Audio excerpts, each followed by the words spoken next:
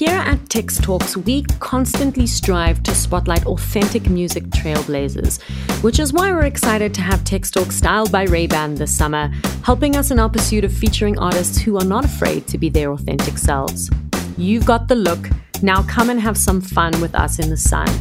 Together, Tex Talks and Ray-Ban are saying, if you've got a challenge for us, no matter what it is, you are on. You can't predict the light, but with Tex Talks and Ray-Ban, you are always ready to capture it by living each day in the moment. You are on. Define your style at superbalist.com.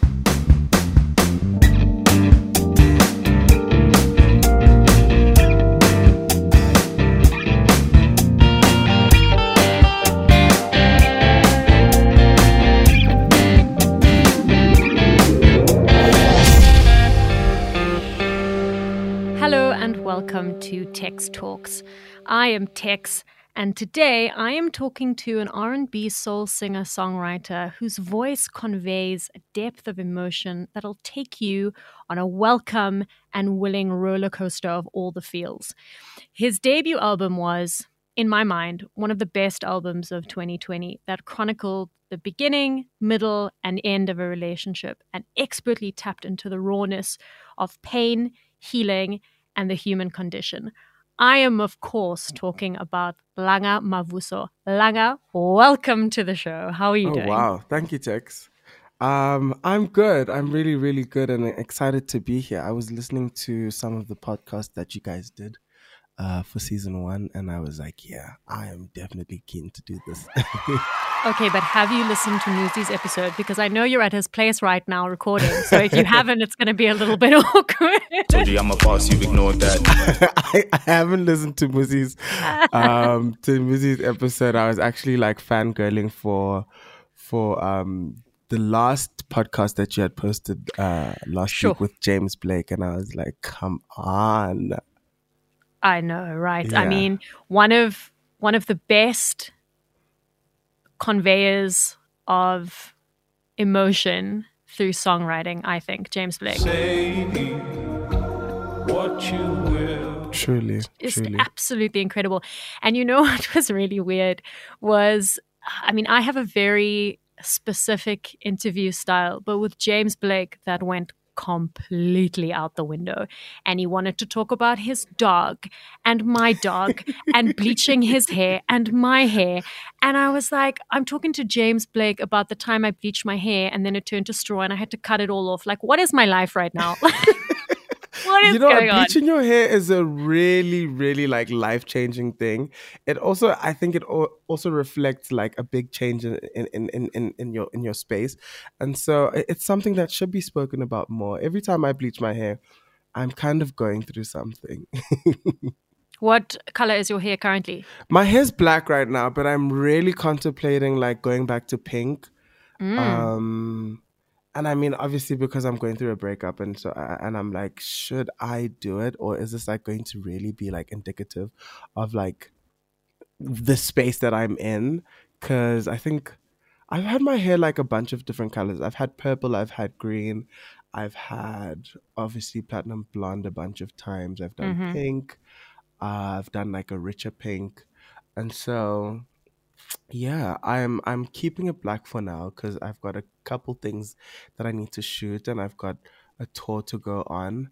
But as soon as that's done, I think I can really delve into my feelings and have that pink hair again, like a beautiful dusty pink. You know, dark pink, rich pink sounds very sexy, I won't lie. But which one was your favorite? It's hard to pull off, I won't lie to you. Dark pink was like the hardest. I spent most of the time in a cab when I had that when I had the dark pink.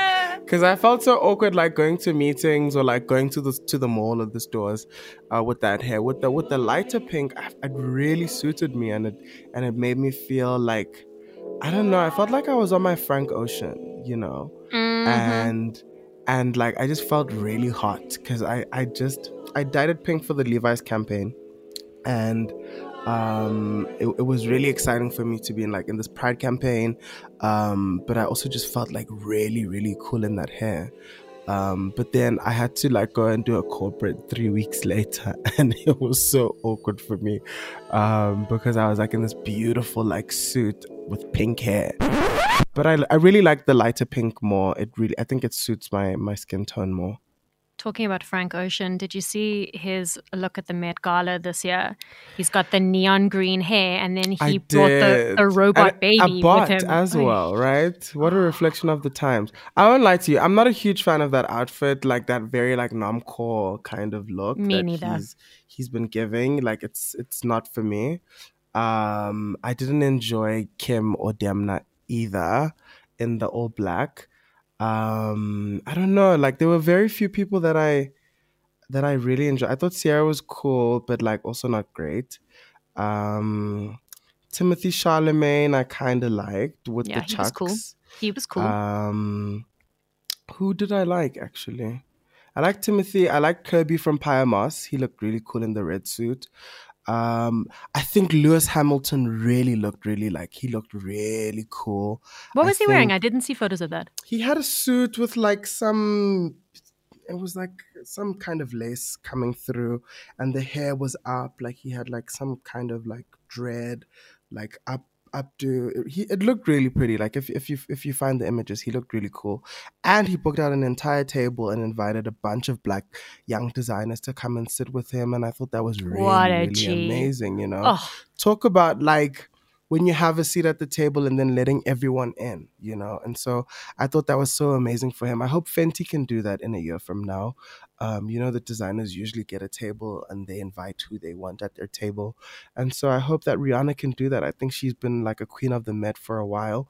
I want to see her like invite a bunch of like young black creatives. I feel like she's connected with a lot of African artists and African personalities, and so it would be so sick for me to like see a Fenty table with a Burna Boy, a Wizkid, an Elsa Majimbo, just maybe a Rich Mnisi even. Like it would be so sick to see young African fashion leaders to sit at the Met Ball, because I think young African designers have been doing some incredible work. If we look at Tebe, if we look at Lucanio, who are both recipients of the LVMH prize. Obviously, Lucanio also paid tribute to Nicholas Coots, who had passed away, I think, about 2 years ago. And so just to look at young African designers who have been doing some really, really amazing work. Orange Culture in Nigeria. Yeah, those are my fashion faves, and I want to see them at the Met. You've worked on some really cool campaigns, and you mentioned Rich Mnisi, and you worked on the Johnny Walker Rich Mnisi concept store. Yeah. And then you also touched on your Levi's Pride campaign. Yeah. Talk to me a little bit about collaborating with brands that really resonate with you as an artist, sure, but also as a human. Yeah, I mean, I every time I choose like a brand collaboration, I always think about like, am I going to be happy with this like 10 years from now? Because sometimes I think a lot of people are tempted by the check and forget about the integrity of their work and the integrity of who they are. And with the brands that I've worked with, I've been really, really proud to create collaborations that I can stand by, like truly, with the Levi's campaign. All the proceeds of that went into the LGBTQI plus A community. And that for me was important. It's important to be a face and a figurehead of something. But I think when you do represent something so sensitive and so important, it's important for you to also be part of the community and do real work and not just post for likes and hope that people are going to give you engagement and just kind of traction, but there's real work behind it. And I also created a one-of-one jacket that honored South African queer icons like Dr. Beverly Bitsi and Simon Nkoli, Tammy Dish, Lelo What's Good, who runs Vogue Nights. I'm obsessed with him. Yeah, just incredible queer icons of this time. Tutu Zondo, who is also part of Vogue Nights and also works with Queer Lives Matter. And so for me, it was really important to honor those people. And so I created a rainbow jacket that I designed myself, and we custom made it at the Levi studio in Parktown North with the incredible Cult of Ange and Amy Zama. and we created something really special. And so for me, a part of me lived in that campaign. I wasn't just used as a musician who is queer, but I was also like my voice mattered in what we wanted to present. And so that's what I think about. Even with Johnny Walker, my relationship with them started about 4 years ago, and it was really to promote the brand. But I said to them when I started working with them, I said, for me, music is the center of what I do. And so I will happily be an amplifier of what you guys do. I love that you represent a sort of achievement and quality and product. It's the best whiskey in the world, and I want to be the best musician in the world. And so I wanted to marry that. Take a walk on the wild side. She told me to. And so I said, outside of just being a face or an amplifier, I'd like for you guys to also amplify music. And so we were able to even launch my album with Johnny Walker on a beautiful rooftop in Sandton a year ago. And because we were in COVID times, we were able to stream it, and the whole Johnny Walker team globally watched that album launch. One, to check if we were compliant, and two, to just to witness the people who are part of their brand around the world. And so for me, my growth with Johnny Walker as we continue to work together and partner on some projects has been really to amplify one another and to speak to each other's character. I think the beautiful thing about the keep walking mantra is that you don't walk alone. We walk as a collective. And so for me, my journey has been possible because of a team of people. And so with that collaboration, it's been about walking the journey together and supporting each other where we can. And so that's how I make my decisions when it comes to brand relationships. It's whether it's something that I can work with for a long time, and how the work spills over into other parts of who I am, and not just a singular idea of me. And so Johnny Walker's been that for me. Levi's has been that for me. Adidas has been that for me. My career started with Red Bull, and for the most part of my career, the first 3 years, they were the biggest supporters for me through the Red Bull Music program. I recorded some of my album at the Red Bull Studios in Cape Town. I played my first big festival at the Red Bull Music Festival, and I played 2 nights, opened the festival, and then I opened for was it Skepta or Stormzy? It was Skepta. Skepta. I opened for Skepta. And so for me, that was crazy, like an R&B artist playing just before like a bunch of kids want to have a mosh pit, and so them believing in me and them supporting me always allowed me to open my wings and fly. And so all the brands that I've worked with in the past have really been a great support to me, more than in a monetary kind of way, but in terms of like building a relationship and trying to support the things that mean the most to me. I remember that Red Bull Music Festival back in 2018 so clearly, and you were wearing this incredible red and black jacket. Yes, it was almost like a bolero jacket in a way. Yes. And you looked so great, and you were performing in this like warehouse there in Newtown.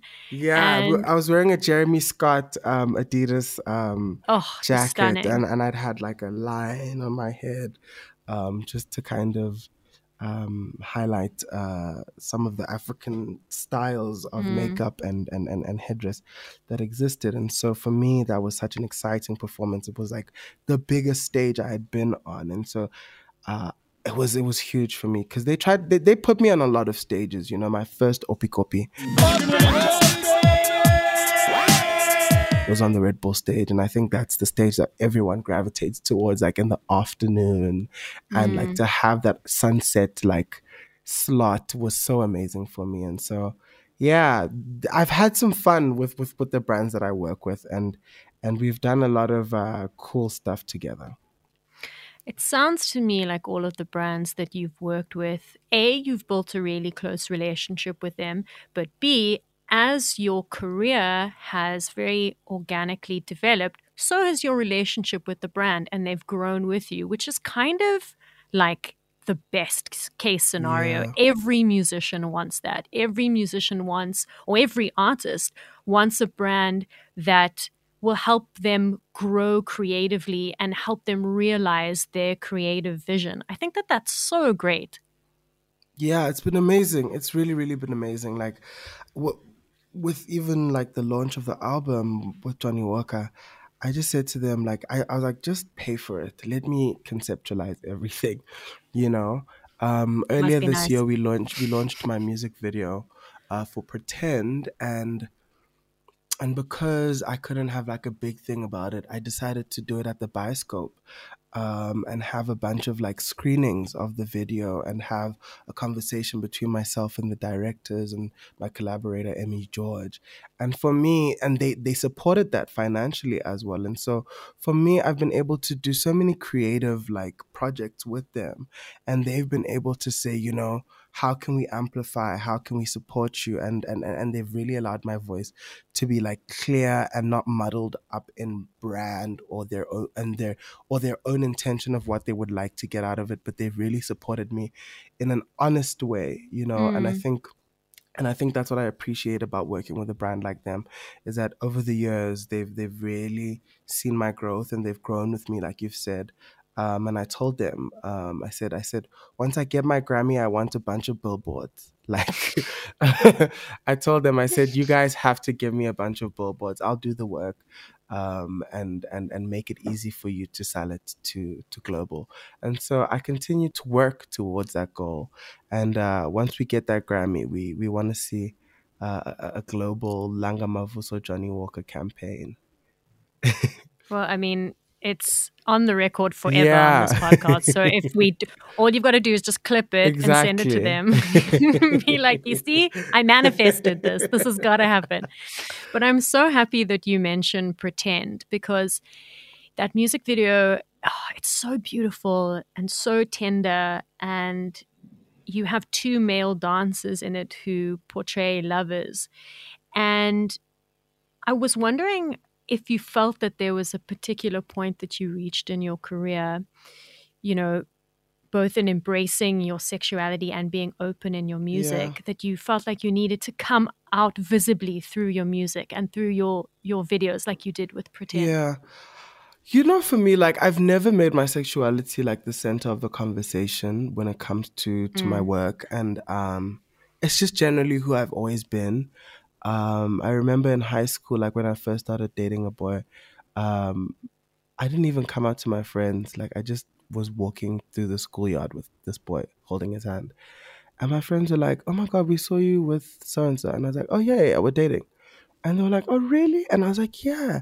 They're like, "Oh my God, he's so cute." You know. And that's like my whole experience of with coming out. I think there are certain instances where you have to really be bold and come out and really share that story depending on your circumstance. I think even with one of my aunts, we were at the Summers. And my aunt was there with a friend of hers, and she calls me in the morning for breakfast, and she's like, "Please come up to the palace and have breakfast with me." And I was like, "Sure." And so she goes, "So I hear that you're gay." And I was like, "So what do you think about it?" And she's like, "Why did you never tell me?" And I said, "Why did you never ask me?" And she said, "Well, I'm asking you now." And I said, "Well, we're having the conversation now." And she's like, "So who are you dating?" We just kind of got into that conversation. And it's kind of really been a thing of like, I think the most important thing for me has been to just live my life out loud, and without making like verbal statements. And I think it's been clear, in what I've shared with the videos recently, where I stand with that. And so for me, when I did start conceptualizing the music videos, it was very important for me to have a queer representation, whether it was in the Panther music video where they asked me, "So your love interest, are you going to have a girl or a guy?" And I said, "Obviously a guy." And we had this beautiful boy come in and do my love interest, which was just like a really like fragile, kind of really intimate moment with him in the video. And so even when we did Pretend, I thought it was important to show the story from a queer lens and from a queer perspective, because I think for me it's always been important for that young kid who's growing up right now to know that they exist beyond their little town or beyond their little room. I remember being in grade 11, and this was like the Tumblr phase or the Tumblr times, and Frank Ocean had just become like this really big artist, and he had Novocaine, and I just had a feeling about him. I was like, this guy is something, you know. And he's like, he believes that. I believe in heaven, I believe in war, I believe in marriage isn't between a man and a woman, but between love and love. And when he said that, that he believes that marriage isn't between a man and a woman, but between love and love, I felt so validated, because nowhere in music had I ever heard that, And so when he did have the coming out letter, I think a year later or 2013 for Channel Orange, it was like, oh my God, we exist in this world. We exist in this musical space. I can be myself. I don't have to be some muted version of myself to become this great musician that I would like to become. And so to see an artist like Frank allowed me to feel comfortable to be myself, but also to feel comfortable in knowing that like I'm not the loudest version of it. And so I appreciate that that this version of queerness is shared and exists. But also I want the loud and femme version of it to also be the loud and proud, as we see it in Faga, as we see it in Jairi, as we see it with Mr. Olivet, and many, many other young queer artists who are coming up in the industry right now. And so for me, I want all shades of us to be out there and to be represented. And so for me, I had to put that in the music videos. And so Panda and Pretend really showcased that I'm a boy who loves boys. And so my heartbreak and pain comes from that place. And so this is what it looks like from my side of the world and from my lens. And so it was really important to have that out there. I believe in doing that through my work, and I'll speak about it when it's asked. It's not something that I'll shy away from speaking about. But the only thing I've just tried to not center it around my career, because I remember when. And I mean, I've said this to Nakane, like he's so important to me as well, because his existence made me also feel like, oh my God, we can exist not just in a global musical space, but even locally. I saw Nakane be that artist who really showcased his queerness in his work and who he was, in his early work. Those first two albums. I think I remember Christopher more because I was in varsity and I was really listening to a lot of different artists. And what I did really struggle with is that every single article that was written about him was centered around his sexuality. And my whole thing was just like, he's just a brilliant musician. Like, can we just focus on that? Like, the music is brilliant. The work is brilliant. And for me, I made a conscious decision to like not center the conversation about who I was, about my sexuality. I think that a lot of queer people end up having to make their queerness their personality, and I think that we don't make straight people's lives we don't make heterosexuality a person's personality, and so it's just a part of who they are. And so that's what I wanted it to be for me. I wanted it to be open for conversation, yes, but I didn't want the article to be gay singer releases album, or like that kind of thing. And so I think that the audience knows, and I speak about losing my first love in every performance that I have, and I speak about him quite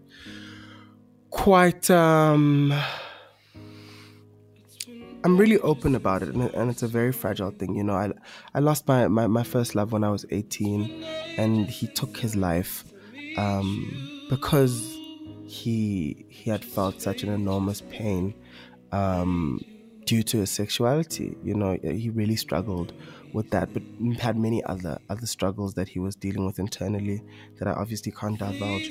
But losing him was like such a huge part of my journey, and so a lot of the music reflects on that, and so I have to speak about it at my shows, and so I'll usually play Love Lost, and everyone will really enjoy it, and I'll play something in between, and then I'll play Love Six. And just before I play Love Six, I'll tell the story about how I lost my first love, and how when I wrote Liminal Sketches, my first EP, it was a mourning process, and so I'd written this song Love Six because my love had gone 6 feet under, you know. And so I'd felt such an enormous pain and grief. And so that whole phase of my work is about grief and wanting to find peace. And so then we get to Love Lost, which is the last song on my album, on my debut album. Mm-hmm. And Love Lost is about the acceptance of that loss, you know. And I named the song Love Lost because I felt like I didn't lose, but I felt like love lost, you know, the opportunity of it blossoming and becoming a beautiful thing. Like, that wasn't on me, that's on love, and love lost in this instance. And in the song, there's a beautiful moment of acceptance for me where I go, you've got a new life and your soul has flown a new flight. I wish I could see you there, my love. And then that's kind of like the release. And then I just go, but I'll still remember when we first met. It was September. You know, it was never meant to last. Do you still remember when we first kissed? It was September. I never knew a love like this, something like that. And then I'll go, the sweetest kiss, the sweetest love. It could never be undone, but I've lost love, you know. And so for me, going from Love Six, where I'm really in anguish and pain, to Love Lost, where there's a beautiful moment of acceptance and of release, that was amazing for me, because even when I begin the song, I start with the memory that I had when I'd found out that he had died. I was sitting in my hostel room at the National School of the Arts, and I'd watched the sunrise. You know, I'd wept the entire night, that I never slept. And as the sun rose, I got so angry. I was so upset because it meant that life went on, you know, and I could hear my grade 8s getting ready for school. And, you know, for me, my life stopped, you know, on that Tuesday. And Wednesday morning, everyone was going to school, getting ready to go to dining hall. And I just stared out the window. And so the song goes, I've got scars in my eyes, I've been wrestling the stars. The sunless skies are way too vast. Exploding balls of gas, but my heart still sings your jazz. Blue Rose Wright, that's all you sang, because he loved to sing Blue Rose by Liz Wright. Blue as the crying sky. But you've got a new life and your soul's got a new flight. I wish I could see you there, my love, but I'll remember, you know? And so for me, that song is a beautiful release and a beautiful acceptance. And it happened only 8 years after he passed away that I was able to accept that big first loss of love. And obviously I went through some other losses of love as I grew up. But it's always been in the music, you know. It's always been in the music, and yeah, I reflect on the kind of love that I've experienced, and it lives within my music. How cathartic is it to write all of this down, record it, put it on an album, and then release it and have it out there in the world forever for people to listen to, internalize, and digest? Oh man, incredibly cathartic. I always say, like, this is maybe one of the few times that I speak about like the meaning behind some of the songs. Like, I don't, like, unless you come to a show, you'll get like a very special opportunity to hear about those two specific songs. But like when it comes to the rest of the music, I like to keep the audience, give them an opportunity to relate to their own lives. But the process is very cathartic for me. I think that a lot of the music creation is about healing myself and facing a lot of the things that I've been through. And I always say that the process is like the most selfish phase for me, but once I release it, then it no longer belongs to me. And I think that's the most selfless thing that I can do, is to be vulnerable and to be open for the sake of the next person's healing, and for the sake of them feeling the space to be vulnerable with themselves, you know. And I hope that the music cultivates that kind of energy for people, where they feel the rawness and the openness of my heart, so that they can do that for themselves. And so the journey for me is always, always, always very introspective, and I try to reflect as honestly as I possibly can. And that process has been incredibly healing for me. I don't think I could have gotten to many places of healing without dealing with those subjects and with those things in the music, you know. And even now, like my recent breakup, I went back and started listening to the album. Cause No, I was like telling my body, I was like, we've done this before. Like we know how to get through it, you know? Cause I kind of had a moment of like, oh my God, will I ever fall in love again? Will I ever find someone special again? Will I ever, will my heart ever feel like really whole again? And then I was like, actually, let's go listen to the album. And like the beginning part is like really angry, like Calamities is like such a kind of song.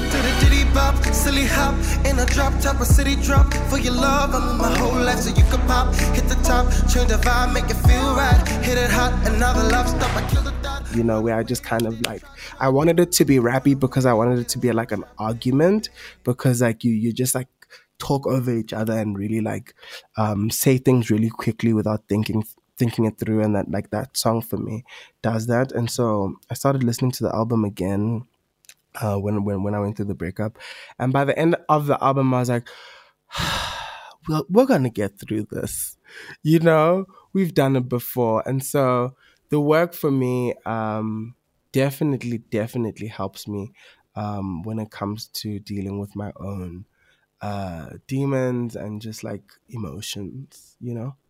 I love that you use your own music as therapy. I think that that's the smartest thing I've heard in so long. That album for me, that therapy album for me, is Frank Ocean's Channel Orange. That is Yeah. always my go-to album. Always. Yeah, that if was there's mine something for a bothering while me. as well. I mean, how could it not be? Yeah, that was mine for a while as well. That was a great album just to reflect. I think also Control by Cesar was kind of Oh. like, it was so reflective of like some of the things that we go through in our 20s. And I also think that Solange's Cranes in the Sky, like I had a moment recently where I just woke up and I like regretted all the, like I'd gone out for like a lavish dinner and I bought some stuff, and I realized I was just like feeling low and I really wanted to feel good. And then I played Cranes in the Sky, and you know that whole intro, like I tried to drink it away, but that don't make me even, like, it didn't make me feel even better, you know. I tried to work it away, I tried to sex it away, I tried all of those things, you know. And so even that album for me kind of like helped me through some tough times. And I mean, I've just started recording my second album. Well, I've just written most of it. And yeah, it started off as something else, and I feel like it's kind of going in a different direction. And I'm starting to think that I need to like record 2 different albums at the same time Oh, and really? put them both out. Because when I started writing the second album, I really wanted to honor the women that raised me, and it was really about my mother and her sisters, and my grandmother, because those are the people that raised me. Like, I come from a home of matriarchs, and I'd written a song for my mom. Well, I've written songs for my mom. Each of them have a song that is specifically dedicated to them. But then it was also about going back home and like connecting with who I am, and where I come from. And so this album that I just finished writing, it's about that. But then I just started writing again, and it was about this breakup that I'm going through, but like not the pain of it, but like just being excited about falling in love again, imagining this new person that I really want to be with, and imagining a new love for myself, because I think sometimes when you end things with someone, like it's hard to imagine the possibility of love again. And so for me, like, and now I've just gotten into this place where I'm like really excited to fall in love again, but I don't want it to happen like right now because I'm not ready. And I just like that phase, like what happens in that phase, like we're excited, we're living life, taking care of ourselves, the looking forward to the prospect of love. And so I'm like, I've got like two different albums in my head. One is like completely written. The second one is obviously now coming to life in my head. And so yeah, that's what I've been thinking about. And so I don't know which way to go. I'm currently in like a very happy relationship, but I know what heartbreak feels like. And it's fucking disgusting. And the feeling that sticks with me the most, like even to this day, is after all is said and done, it's like, oh my God, I wasted so much time. Like I could have been doing other shit. Like I've never been in a relationship where I can look back on it and be like, wow, that was actually, it was great for what it was. And I learned some things. Yeah. You know what I mean? So I feel like if you're writing stuff and you're in two different headspaces, then maybe, like an EP and another EP or two albums, give us the goods, because everybody goes through heartbreak and breakups differently. Everybody feels different things, and everybody has a different way to get over it and to pull themselves out of that slump, Yeah, definitely.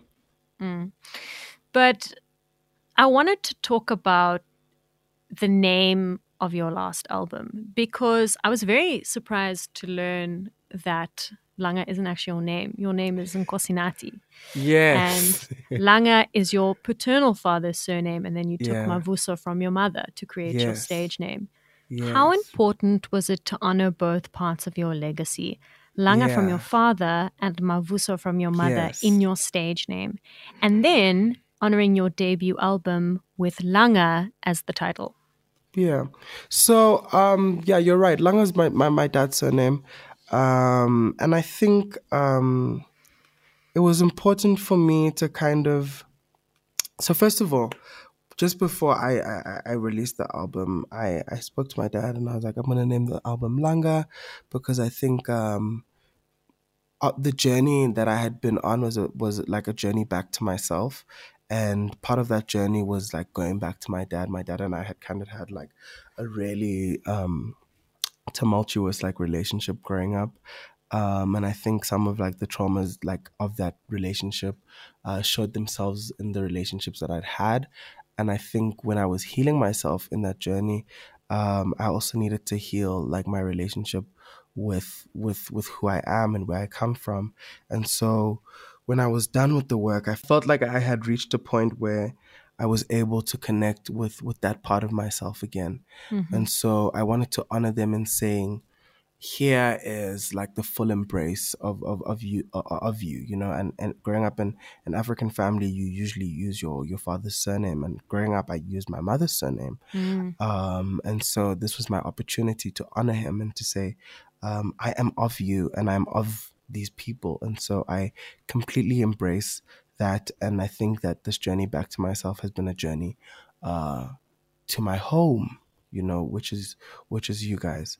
But also, interestingly enough, I had spoken to my mom about how she met my dad. And she said that he was this guy in KZN. He was really cool. My mom obviously loved singing.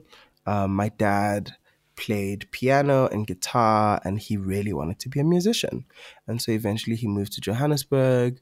And most of the like really important moments happened with music. She said that one of her favorite gifts from him is that he got her piano lessons for her birthday. Oh, wow. And so my for me, I'd felt like me realizing this dream was also a realization of my father's dream, you know. Mm. And when I went home to go and just say thank you for the support and everything, my dad sat down with me and said, you know, this is the realization of like your great grandfather's dream. He said, we're not a people who speak much, and they really are a timid, quiet people. But when it comes to music, that's when they connect. And they come from the Seventh Day Adventist Church, which the music in that church is insane. The harmony, the melodies, it's really they really care about how things sound. And so for my dad, they'd grown up in that space where music meant so much to him, and he said his grandfather um, had wanted to be a musician, and his grandfather wasn't someone who spoke a lot, but when it came to the music, that's when they really connected with him. And so he said, this work of yours is the realization of a dream like 3 generations ago. And so I found it so fitting to realize that the moment wasn't mine alone, but it belonged to the first Langa, who came before us, and so it was a momentous occasion, not for myself but for everyone who came before me. And I believe that the gift has been shared through generations, and really um, had to find itself feet uh, through the boldness of a child like me, you know, who doesn't fit into your traditional or ordinary kind of African expectation of what a young man is, you know. And so the boldness and the fearlessness to be myself allowed me to be a musician, and to go into a space that requires a lot of courage and bravery. And so the album was named that to honor them, but also to acknowledge the fact that it was work that they had done long before I'd come. Very soon after your album was released, I think about maybe a month later, I got a press release saying that you'd surpassed 2 million streams across streaming services, which is a huge feat. Yeah. And I'm sure that almost a year later, the stats are beyond. But Yeah. how does that overwhelming support make you feel, especially when the subject matter is so close to you? Oh man, you know, it was amazing. I think we were 1 month into the album being out, 2 million streams across the platforms. It was crazy, you know. And for me, I just felt so validated, because for years I had been like saying this in meetings with like labels and with like different people and interviews. They'd be like, why would you want to be an R&B artist in South Africa? And do you think people are interested in listening to that kind of music? Do you think people want to hear that kind of work? And I'd kind of been pushing it over and over again, because in South Africa, the success of a vocalist is usually through a house song, you know, and then they'll go off into another thing. And for me, I literally went, my first single was an R&B ballad, you know, which happened to do really well. But a lot of the people that I had met within the industry were kind of apprehensive about the kind of music that I wanted to make. And so it needed like it needed a team of people who really believed in me to go out there and really fetch the kind of talents that we brought onto the album to make it possible. And so for me, that 2 million streams, it validated all of what I'd been saying. I kept on saying to everyone, I said, there is going to be a resurgence of the sound in this country, and we're going to see a bunch of young artists come out and make this genre pop. Okay? And since I had started in the industry 5 years ago, we've seen the likes of Elaine, we've seen Tando, we've seen Manana, we've seen Rolene, we've seen a bunch of really interesting, talented people. Loiso, The list is long. Yeah, the list is long, and we see the music really starting to grab high numbers and to grab audiences. And so for me, it was just kind of it was a nice moment to just go, yeah, look, you know. But I'm also just so grateful to all the supporters and the listeners of the project. I wasn't so nervous about sharing such personal parts of my life. I think that I think it takes a while for people to actually hear what I'm actually saying most of the time.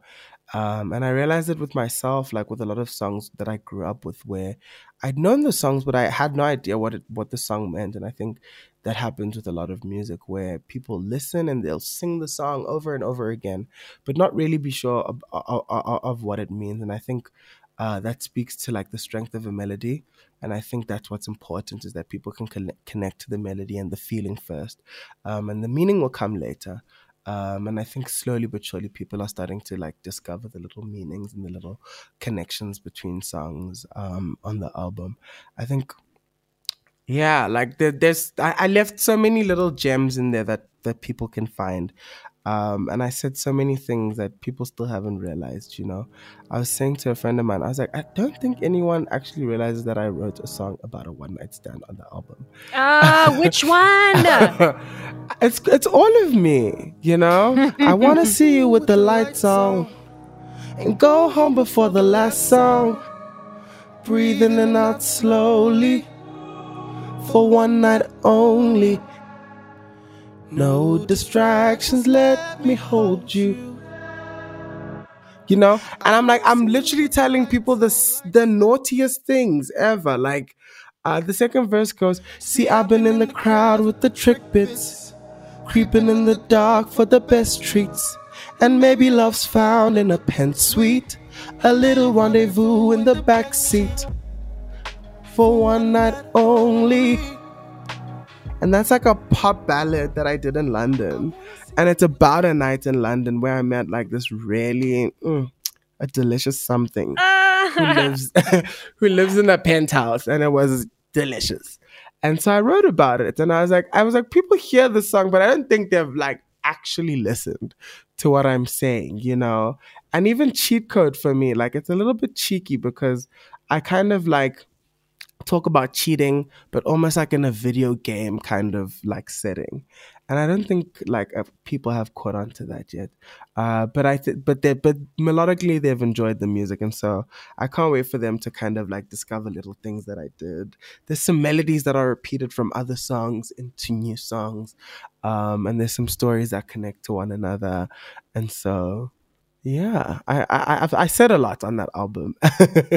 I said a lot, and I'm not afraid to be vulnerable. I think that's where the magic happens when you're fearless. And I think that's the beauty of my work, is that I'm able to be so open and honest, and I think that's what people gravitate towards when it comes to me, you know. Tonight when I go home, I'm putting on the album and I'm going to listen to it top to bottom at least 3 times, and I'm going to make notes. And the next time we do this, Langa, I'm literally going to be like, okay, so track 1, this is what I thought. This is what I think. You'll just WhatsApp me. Oh my gosh. But listen, It's been an absolute pleasure talking to you, and you have to promise me that for the next 1 or 2 albums, whatever it will be, if it's a 1 album split or if it's 2 at the same time or if it's one after the other, we have to do this in person, and we have to do this again. I will. Are you in Cape Town? I'm in Cape Town, baby. You know, I'll take any reason to go down to Cape Town. I call Cape Town my breathing city. It's where I go and breathe, you know? So I'll definitely do that for the next album. I might write a 3rd album and then make that the 2nd album, and you've heard about the next projects that are coming. But thank you so much for speaking to me. I want you next to me desperately, baby, please. Won't you just let me in, lay with me, stay with me, darling, you're all I need. You hold me down, when I come around.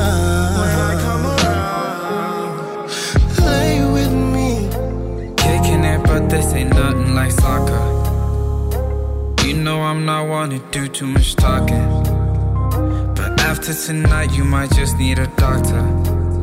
Cause I'm breaking your back, realigning your chakras. Think you're the one, two of us skip the three, then we play. I'm like a song, I'm your favorite, keep that on replay. We watch the sunset and night slowly turns into day. But you're the real wonder, I cannot get over your face. I want you next to me, desperately. Baby, please, won't you just let me in? Lay with me, stay with me. Darling, you're all I need. You hold me down, when I come around. Lay with me. I had to go, had to show up in London. I couldn't kiss, couldn't hug, couldn't touch her. Lots of lost time that we gotta make up for. So next time I see you, you know you're in trouble. Cause I'm gonna need all of your time. I'm gonna need all of your mind. I'm gonna need you for the night. I'm gonna need you by my side.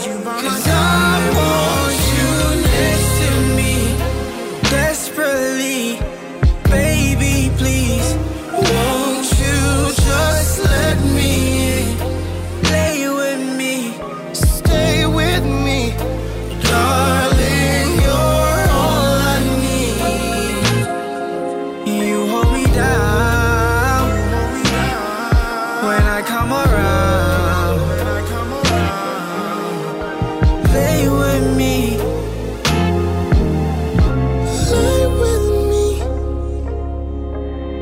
Stay with me. Lay with me. Stay with me.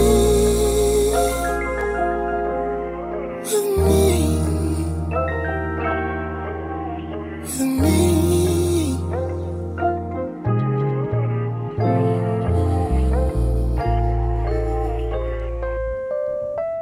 Thanks for joining us for another episode of Tex Talks.